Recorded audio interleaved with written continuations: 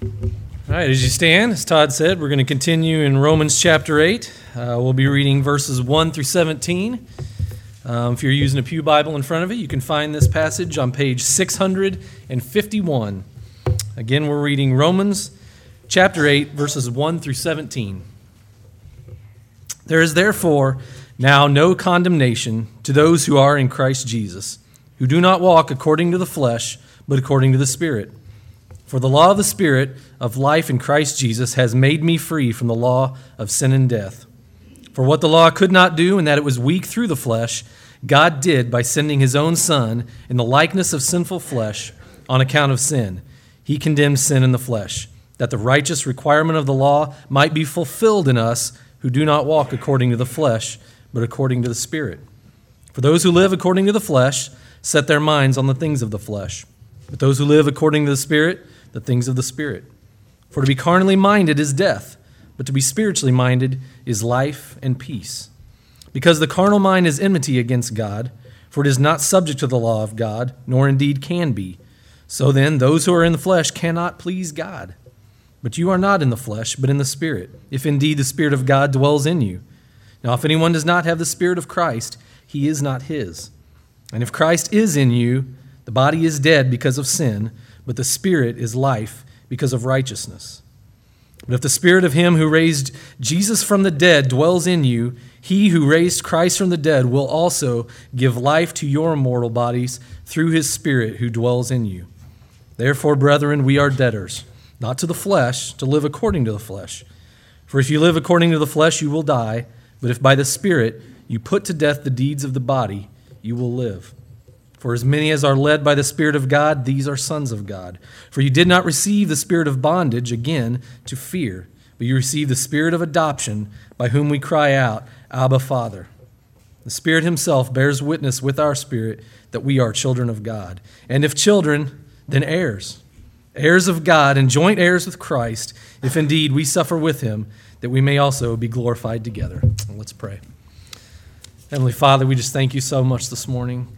God, we just thank you for your word and its power to change our lives. God, may you just pour it over us this morning and use Jim to take your word, to reach into our hearts and to change us. In Christ's name, amen. For Sharon and me to be with you today. We have looked forward to this now, and it's exciting to finally be here. We like Kansas City. We like Glenwood. We like you a lot. We enjoy coming up here and spending some time here in the city. We live down in a little town in southwest Missouri, and it's not near as much fun as the big town. We like coming up here. I'm connected to Kansas City. My father was born here in Kansas City in 1920. Graduated from Paseo High School in 1936. You have to be pretty old to even know that existed, don't you? He graduated then later from the Bible Institute of Los Angeles and went to Mexico as a missionary in 1944. There's going to be a big gap between that and where we are right now because we don't have time. Just fast forward, and we're just glad we're here today. It's good to be here at Glenwood. We don't get up to Kansas City very often, pretty much only when Glenwood invites us to speak. And so we're glad to be here. We like Ixtapa, we like Arthur, and we like Jack, and we like lots of things. But mainly we like Glenwood, okay? That's the only reason we came. Anybody ready for springtime? We thought we were there, didn't we? Yesterday we thought we were in springtime, but nope, not yet. But we're looking forward to that. Romans 8, what a great chapter in the Bible. Very clear instruction on living triumphantly and victoriously. Here in the last verses that we read, let's read them again, just starting in 14. For all who are led by the Spirit of God, these are the sons of God. For you did not receive the spirit of bondage again to fear, but you received the spirit of adoption, by whom we cry out, Abba, Father. The Spirit Himself bears witness with our spirit that we are children of God. And if children, then heirs, heirs of God, and joint heirs with Christ, if indeed we suffer with Him, that we may also be glorified together. This is an amazing and beautiful family portrait. we have an everlasting, all-powerful God surrounded by His children in this portrait. All of them born of the Spirit, and all of them at the same time legally and eternally adopted. What a beautiful family portrait. And even though our great and powerful Father will never die, we also find here the reading of the will. What a blessing it is. We're going to talk about those two words today. We're going to talk about adoption and inheritance. In verse 14, all who are led by the Spirit of God are sons of God. The believer can walk and can be led of the Spirit. The verb there actually means willingly led of the Spirit. We must yield to the Spirit in order to be led by Him. It's up to us to respond to Him in our life. He is in us. We are the temples of the Holy Spirit according to the Bible, but He doesn't lead everybody because everybody's not paying attention. He leads those who are willingly led by Him. We yield to Him, and then He guides us by His Word day by day. We're not under bondage to the law, as we see in the next verse. We did not receive the spirit of bondage or of slavery, and therefore afraid to act. We actually have the liberty of the Spirit, and we are free to follow Christ. How does God lead us? How does the Spirit of God lead the children of God? God's Spirit objectively leads His children, sometimes through the orchestration of circumstances, as He did in Acts chapter 16. Stuff happens in our lives, and it's not by accident. There is no coincidence in the life of a believer in Jesus Christ. And so all these things that happen to us are part of the orchestration of circumstance. And that's how God leads us. He leads us as to where we're supposed to live and who we're supposed to date and who we're supposed to marry and where we're supposed to work and where we're supposed to go and what we're supposed to... All of those circumstances are God's fingers in our lives. But He also leads us by the illumination. That is, as He clarifies in a divine way the Scripture to make it understandable to our minds. Our sinful, our finite minds are able to comprehend the Scripture by the miracle of illumination. That's the Spirit of God working through His Word into our lives. And then the Spirit of God also leads us by sanctification, divinely enabling us to obey Scripture. He enables us divinely to obey that which we learn in the Word of God. And so it's not just a textbook. It's not just words that are written that we have to somehow understand. We apply them to our lives and we obey Him. And that's how the Spirit of God leads the children of God. When a person experiences the Spirit's leading in those ways, he gains assurance that God has adopted him into the family. All who are led by the Spirit of God are sons of God. That's one of the proofs. When you are being led by God, that's a proof, that's an evidence that you have been adopted into the family. Look at verse 15. For you did not receive the spirit of bondage or slavery, again to fear, but you received the spirit of adoption, by whom we cry out, Abba, Father. The spirit of bondage made us fear. That fear which distrusts God. That fear that doubts whether He will remain a loving and merciful God. That fear which makes us think that all His love will someday and somehow come to an end. All that fear is gone because the Spirit of adoption gives us assurance. Because of their life of sin, unregenerate people who have not yet come to Christ, are slaves to their fear of death and to their fear of final punishment. And even though we live in a time and in a culture where those things are denied on the outside, and where the heathen are prospering, And when those who deny the truth of God's Word seem to have it all together, and they're enjoying the prosperity of life, and they act like they don't care about what comes next, there is in the heart of every unregenerate soul a fear of death. There is a fear of that judgment that is to come. The spirit of adoption is the opposite. The spirit of adoption is an awareness of the reality that God has made us His children. He has chosen us and He's adopted us into His family. Because of that, we can come before Him without fear, without hesitation, because He is our Father. It includes the confidence that we are truly sons of God.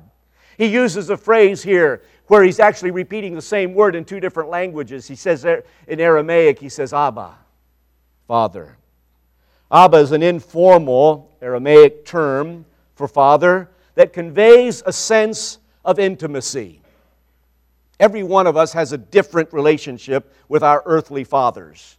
We think of our fathers, we think of our dads, and we have an image, we have a relationship that comes to mind. Some of you still have your father close by. You have an ongoing relationship. But all of us have something that connects us to our Father, and sometimes it's not great because they weren't great or we weren't great kids.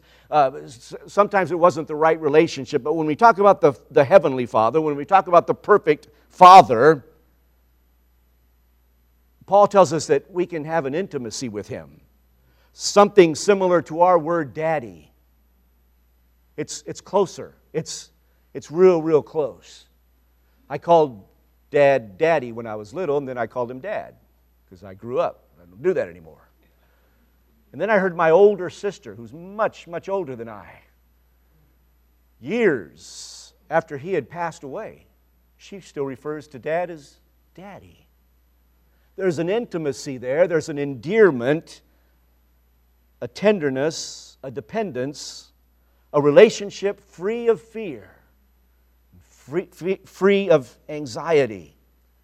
The spirit of adoption brings us into that intimacy.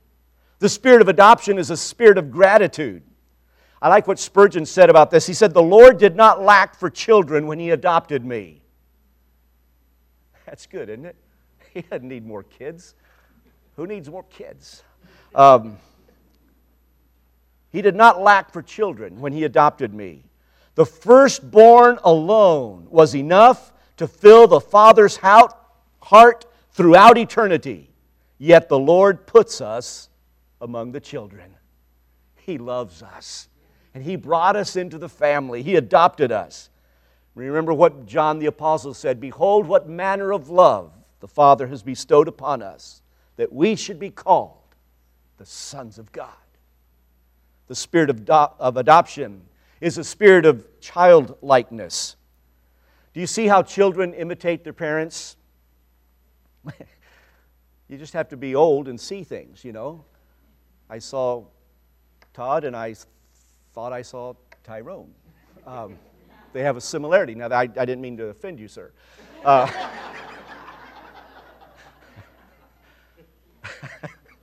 Then he started talking, and I remember, okay, this is Todd. This is not Tyrone. There is something about children that we imitate our parents, our father, our mother. When God gives the spirit of adoption, there begins in us a likeness to Himself. Even though we are sinful, we are fallen creatures, there begins in us, because the Spirit of God begins to dwell in us, and so we begin to become like Him. And that likeness, the Bible says, will grow into a perfect image. We cannot become God. We will never become little gods, but we have the privilege, the power, the authority to be called the sons of God by simply believing on His name. Look at 16. The Spirit Himself bears witness with our spirit that we are children of God. And if children, then heirs, heirs of God, and fellow heirs with Christ. The Spirit bears witness. In Roman culture, for an adoption to be legally binding, reputable witnesses had to be present, attesting to the validity of the adoption. God's Holy Spirit confirms the validity of our adoption into God's family, not by some inner mystical voice, but by the fruit that He produces in us that causes us to become more and more like God. And so He does this work, and the power He provides for spiritual service comes from Him. Remember the promise of the Lord before He ascends into heaven. The Spirit of God is going to come, and the power that He brings is going to be given to you so that you can become my witnesses in Jerusalem, Judea, Samaria, and the uttermost part of the world. He gives us that power to do His service. He validates our adoption. There are two witnesses in the adoption of every child of God. And two is a legal number. In the Scripture it says, in the mouth of two witnesses, the whole shall be established. We need two witnesses for this to work. And in the adoption process, there are two witnesses. The first witness is man's own spirit. Our spirit was dead, according to Ephesians, in trespasses and sin, until Christ came into our life. When we trusted in the Lord, when we repented of our sin and said, "Here am I, Lord, I want you to be my Savior. I trust in you. I trust in what you've done for me." When we became children of God, the Bible says that our spirit was quickened in the Old English. It was made alive. Our spirit became alive at the moment of our salvation. And so the first witness is my own spirit. You see, my spirit tells me I am a child of God. I want to obey Him. I desire to worship Him. Those desires, that feeling, that innermost being is confirming to me that I am a child of God. You remember, I mentioned it, I alluded to it a minute ago. In John chapter 1, when John begins his great Evangelium, Gospel. Thank you for your help. When he began his gospel, in chapter 1 he says, "But as many as received Him, to them gave He the right to become the children of God, to those who believe in His name, who were born not of blood, nor of the will of the flesh, nor of the will of man, but of God." I have received Christ. I do believe on His name. Therefore, I have the evidence of God's written word that I am one of the sons of God. I have the right, I have the permission, I have the authority to be one of the sons of God. That is the witness of my spirit. I believe, therefore I am a child of God. Then comes the witness of the Holy Spirit. He's the second witness. And His witness is what counts. No one can question His veracity. How does the Spirit of God witness to our sonship? Let me count the ways. 1, through the Word of which He is the author. All Scripture is given by inspiration of God. The Holy Spirit wrote the Scriptures. Through the Word of which He is the author, He gives witness to our sonship. It is the surest mean. Remember Peter, he said, "We have a more sure word of testimony." And he said that in the context of being on the Mount of Transfiguration. I've seen the glory of God on the mountain, but we have something that's better. We have something that's more sure. We have something that's more secure, and that is the written Word of God. Through the Word of God, of which He is the author, the Spirit of God confirms to me that I am His child. 2, the Spirit of God bears witness by His work in us. He is working in us. He lives within us. We are His temple, and He works in us. He works in our lives constantly, rubbing off and polishing and scraping away that which isn't right, and filling us with His fruit, with His evidence. Number 3, our love for God. None love God but those that are born of Him, Scripture says. We can't love God unless we are His sons and daughters. Our worship or fear of God. This is a childlike reverence that believers have in our hearts for the true and living God. Some dads are better at this than others, aren't they? Where you're scared to death to be in their presence. That's not always a good thing, but it's not always a bad thing either. There is a childlike fear of the authority of the Father. There is a worship, a submission to Him. Number 5, He works in us a holy confidence. By His grace, we feel in days of trouble that we can rest in God. When those difficult days are upon us, we have that restful peace because there is that holy confidence. When we cannot see our way, we go joyfully on without seeing, because even when we cannot see with our own eyes, the eyes of the Lord are running to and fro in the earth to show Himself strong in the behalf of all who trust in Him. He's there. He's showing us the way, even when we cannot see. Our faith feels a joy in believing those seeming contradictions. There is a delight in accepting those apparent impossibilities because He works in us a holy confidence. Number 6, the Spirit works in us His sanctification. He makes us hate sin. When He makes us love what is pure and good, when He helps us to conquer ourselves, when He leads us to love our fellow men, when He fashions us like Christ. And some of these things you've already studied in this chapter, and you know that this is for real. The Holy Spirit of God is working in us His sanctification. He is setting us aside. He is setting us apart from the world to do a work in our lives and to bless the nations and to cause glory to the Father. There is finally a silent voice within us that comforts us with His assurance that we are His. There are moments in our life when we need His comfort, and He is there. And that confirms to us that we are His kids.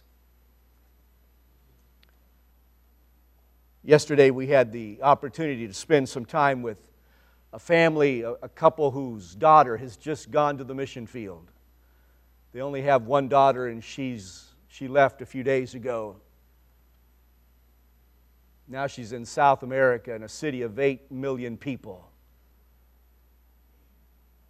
And he was talking about how do you deal with this separation?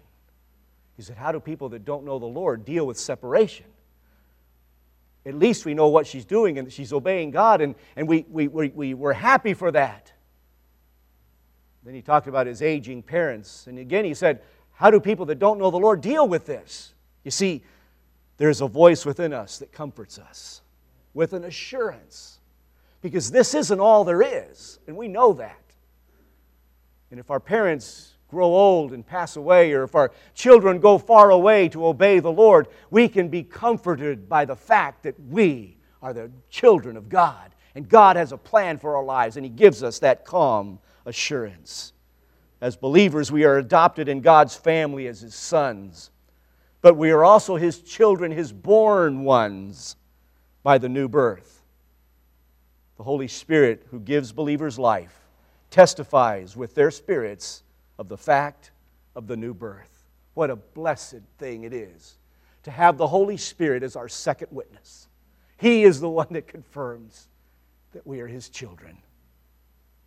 One of my dearest friends is Tony Anzalone. He and his wife Joy and their 3 young daughters went to Ecuador as a young missionary family back in the late 1980s. They are being blessed of the Lord in a great way. They have a wonderful ministry these days in the coastal city of Manta.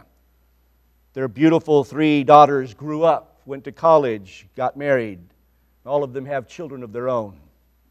Meanwhile, Tony and Joy adopted 3 young Ecuadorian children. 2 of them from our daughter Stacy's home for abandoned children, Precious Miracles. I contacted Tony last night to ask him a couple questions regarding adoption. He says, to me, adoption is the purposeful addition of sons and daughters in a way that reflects God's addition of each of us to His family. natural, earthly adoption is a picture of what God has done. And we can all understand it. We know someone in the adoption process, all of us. We know someone who did or someone who will, or some of us, perhaps. It reflects what God is doing. I asked him, you have two separate groups here. You have the first three and the second three. How's the love? How does that work? As a father, I think I acted as a father to our first three daughters by trial and error. Can I get an amen? We all... Okay. Lots of learning from mistakes. Lots of the actions of a loving but fleshly father, erratic in discipline, careless with communication. It was natural to be totally invested in loving them. With the second set of three kids, I like to think that I've acted with more wisdom, though less energy. And I'm more spiritual. I have learned a lot over the years about God as my own Father, and I think that is reflected in my ministry to our children. I'm definitely more consistent, and I love them on purpose, intentionally, by decision. I like that. We love our kids because they're our kids. If we don't love them, who's going to love them? You know, we love them. We love our children. But when you choose to love someone that was not born naturally in your family, you choose them to love them, you love them on purpose and intentionally. We have been adopted. And the Spirit Himself bears witness with our spirit that we are children of God. But look at verse 17. If children, then heirs. Heirs of God and fellow heirs with Christ, provided we suffer with Him in order that we may also be glorified with Him. In families with more than one child, each child is an heir. And the children together are co-heirs or fellow heirs or joint heirs. Similarly, since Christians are God's children, we are His heirs. And we are co-heirs, joint heirs, or fellow heirs with Christ. We are recipients of all the spiritual blessings now, and in the future we will share with the Lord Jesus in all of the riches of God's kingdom. Every believer has been made an heir of God. We will inherit according to His will. We will inherit all that He has for us. We will inherit eternal salvation. We will inherit glory, everything in the universe. And this verse says that we will inherit God Himself. We are heirs of God. That means He is what we are inheriting. We are in a relationship that knows no limit. I am the fifth of 10 children. I'm glad that my parents did not follow the Jewish practice of the primacy of the firstborn, where the firstborn gets it all. Under the Roman law, the inheritance was divided equally between the children, where the law more carefully protected possessions that had been inherited. Since this is being recorded, and there's a chance that my sister might hear this someday, I won't tell you what I think of equal, because Dad didn't understand the word real well, but at least he was more fair-minded than the Jewish system. That silly idea that the first kid gets everything. Remember, I'm number 5. Before my dad died, when he knew it was coming soon, he gathered all of the children together and explained the will to us. He explained how things were going to be divided up. And he started with the phrase, no matter how much is left, once it's divided by 10, it won't be much.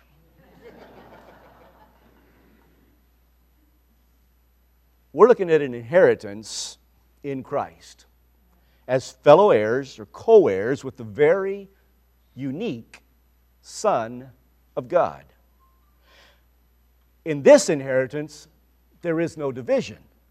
How can you divide up infinity? There is no dividing up of the inheritance.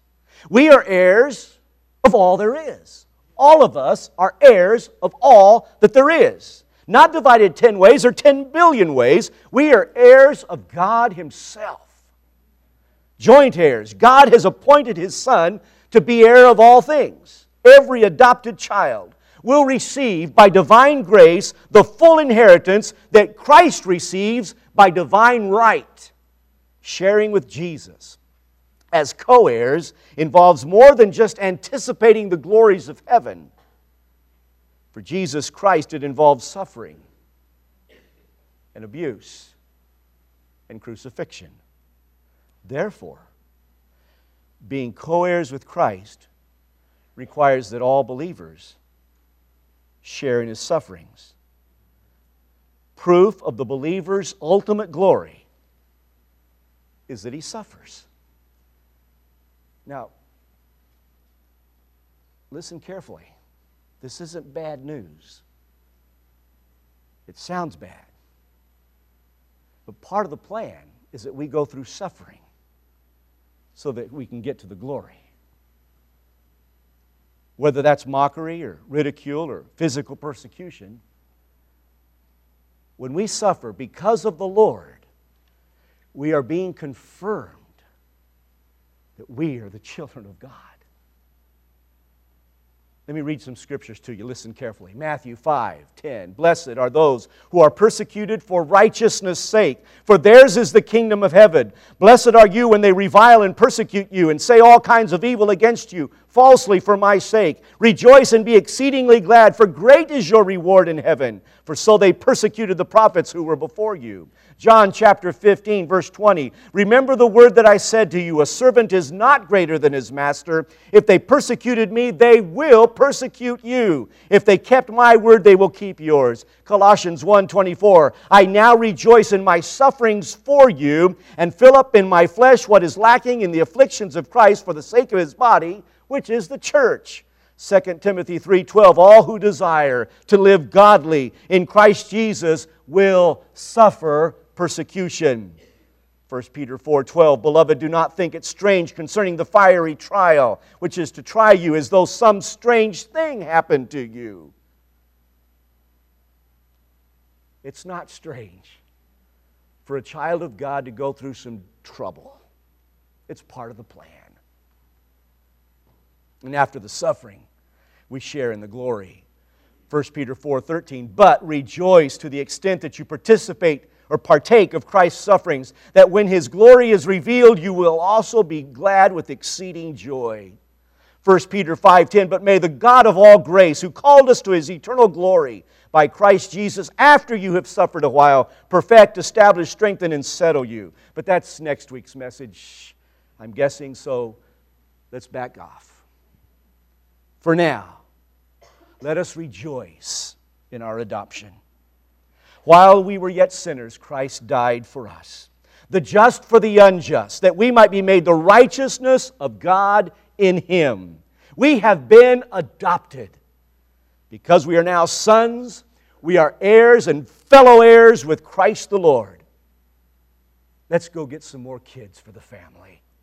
Let's go find some more that need to be adopted. Let's share with them the good news of God's love for them. Let's share with them that Christ has already paid the way. He's already paid the price for their sin. All they have to do is trust in Him. There are some people that live on your street. There are some people that live near you, that work near you, that you come in contact. There may be some people in your house that need to know that God loves them. Let's go get them adopted. Let's go show them how they can trust in Christ. And once they do, they become part of the family. Our inheritance will not be divided up. It's going to be multiplied. There are millions of people still waiting to hear this amazing, great news that the God of heaven loves them and has given His only begotten Son, His one and unique Son, to die on their behalf.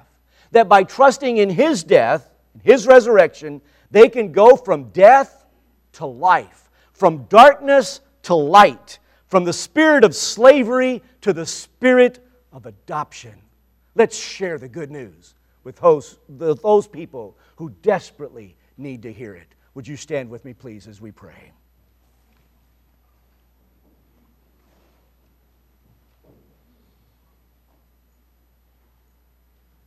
Everyone with your heads bowed and eyes closed for a moment. As we complete and finish this meeting together, would you, for a moment, put everything aside in your mind and focus in on your relationship with the Eternal Father? Have you come into that relationship? Do you know Jesus Christ as your personal Savior? Are you one of His? Have you been born again? Have you been adopted? If the answer is yes, my message to you is clear. We rejoice. We rejoice in the adoption, and then we get out and get busy and share this good news with people that need to hear it. And we give and pray so that people can go far away with this message to people who otherwise wouldn't have a chance. So let's rejoice and share. But if your answer is no, or if your answer is I'm not sure, or if you've never known what that peace of God is, where the Spirit of God bears witness with your spirit, and you don't know what that is, I invite you this morning to make sure you're on your way to heaven. We want to open the Bible with you personally. There are people here that want to show you in God's Word this morning how you can be saved.